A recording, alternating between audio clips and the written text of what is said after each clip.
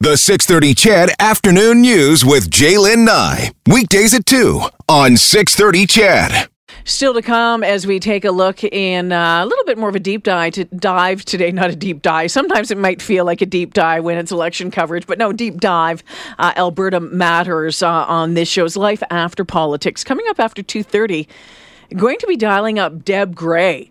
And of course, you know, a bit of a legend when it comes to her, 15 and a half years in politics, what she achieved, what she saw. So we'll talk to her. I'm interested to pick her brains coming up after the 2:30 right now, 2:30 news. But right now, Fletcher Kent, Global Edmonton reporter, joining me, one of the senior reporters over there. My gosh, I think you've been there 20 years now, 18 years? Getting close. I think 17 now, yeah. Yeah, because we started over there pretty much at the same time, Fletch.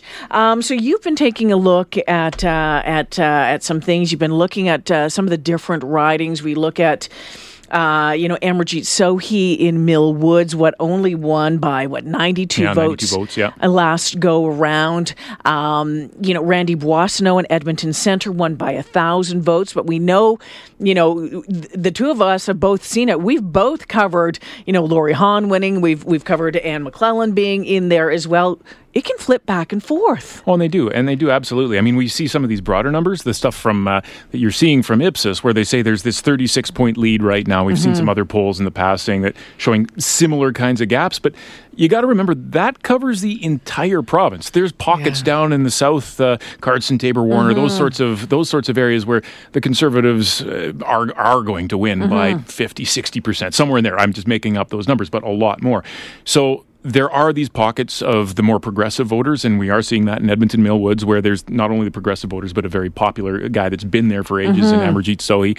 Randy Boissonneau, like you said, it's been Anne McClellan's stomping grounds for years, sort of one of the only two liberal bastions under the Jean Chrétien government as well, right? So we see these pockets, and it's going to be very interesting what happens in each one of these ridings this election. Although it is, from what I'm hearing from a few of the experts, even they are going to have a bit of a trouble this time around. So we'll get into that in a second. I'm interested to see what's going to happen in Strathcona. Yeah. Linda Duncan has been there for a long time. I mean, it's been an NDP riding there for quite some time. She's saying, I'm not running this time. 3 brand new candidates in there. If you're looking, it's more of a progressive riding. What are you hearing about that one? Well, I mean, it's most of what I'm hearing is mostly anecdotal, and you're hearing it from the party supporters who everybody says they're going to win for sure, right? But you see a really strong candidate. I think the NDP see this as their only hope in Alberta, so they want to put forward a strong candidate that can be able to sort of carry that flag here in Alberta. And everything that I've heard from her so far, she's certainly seems competent, and she's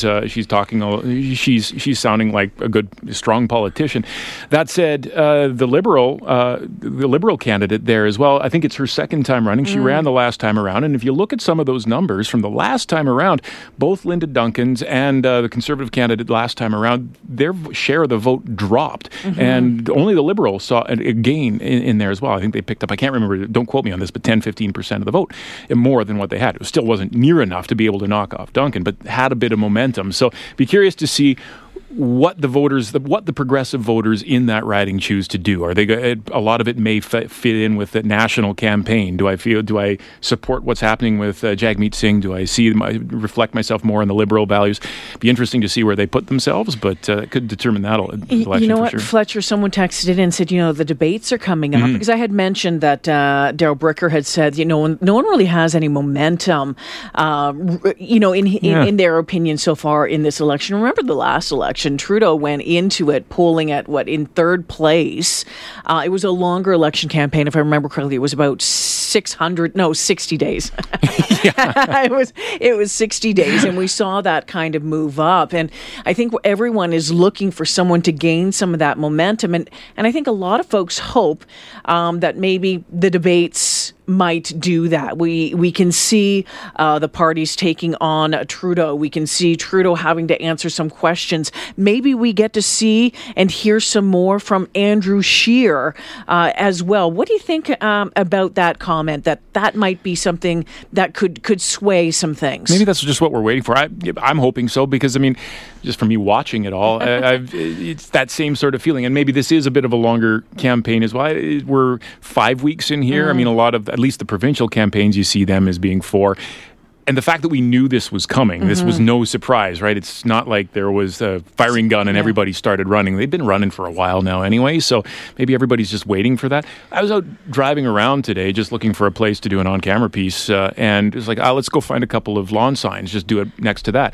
It was hard to find. That's never usually the case this early on. I mean, you can find them in some places, but going through one neighborhood, I didn't want to have the public ones, but on the front lawns, they just weren't around as much as I thought. So I don't know if there's just this excitement that there might have been in some of the other ones. That's just my own note. That's just what I noticed, but I don't know. That's really interesting, Fletcher. Now that I think of it, I have seen very, very few election signs. Yeah, some.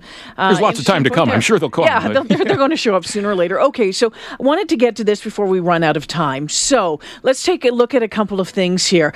If the Liberals form government again, and we're seeing the polling numbers here throughout the West, through the prairies, very, very limited, if any, Liberal support. What does that look like in Ottawa if Alberta has no representation? Yeah, that's in a Liberal government. Yeah, and that's pretty interesting. I mean, through some of the stories that I've been working on recently, I spoke with Farron Ellis. He's a professor down at Lethbridge College, teaches a bunch of polling, and one of the things that he said is, yes, he gets his kids to go out and start asking questions. And by his kids, he means students. Students, yes, not his kids. Very good point.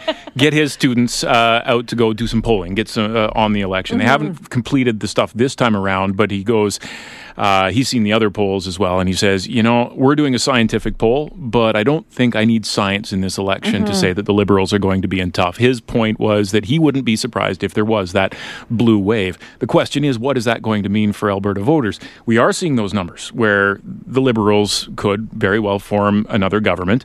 There's talk of minorities, so there's theoretically, and Farron Ellis talked about this as well, a possibility that we could have a Liberal minority government with either propped up by either an NDP or the Green Party. And what does that mean? Exactly. For pipeline? The pipeline still isn't completed yet, so you've got all of those issues that still have to be sorted out, and then you wouldn't have an Alberta MP theoretically around the cabinet table. Now, a fascinating kind of scenario, and how, politically speaking, how a prime minister would handle this.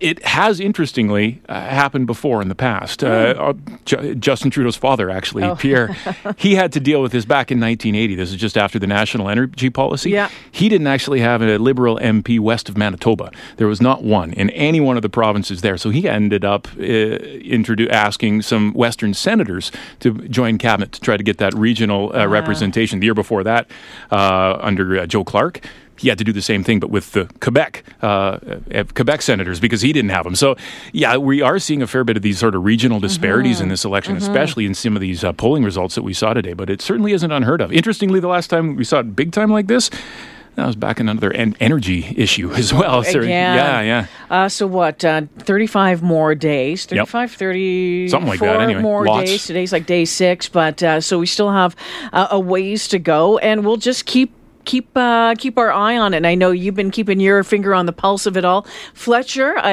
appreciate you coming in today and kind of looking into this with me. Look forward to seeing more of your work coming up tonight on Global at 5 and 6, and of course, right through this entire campaign.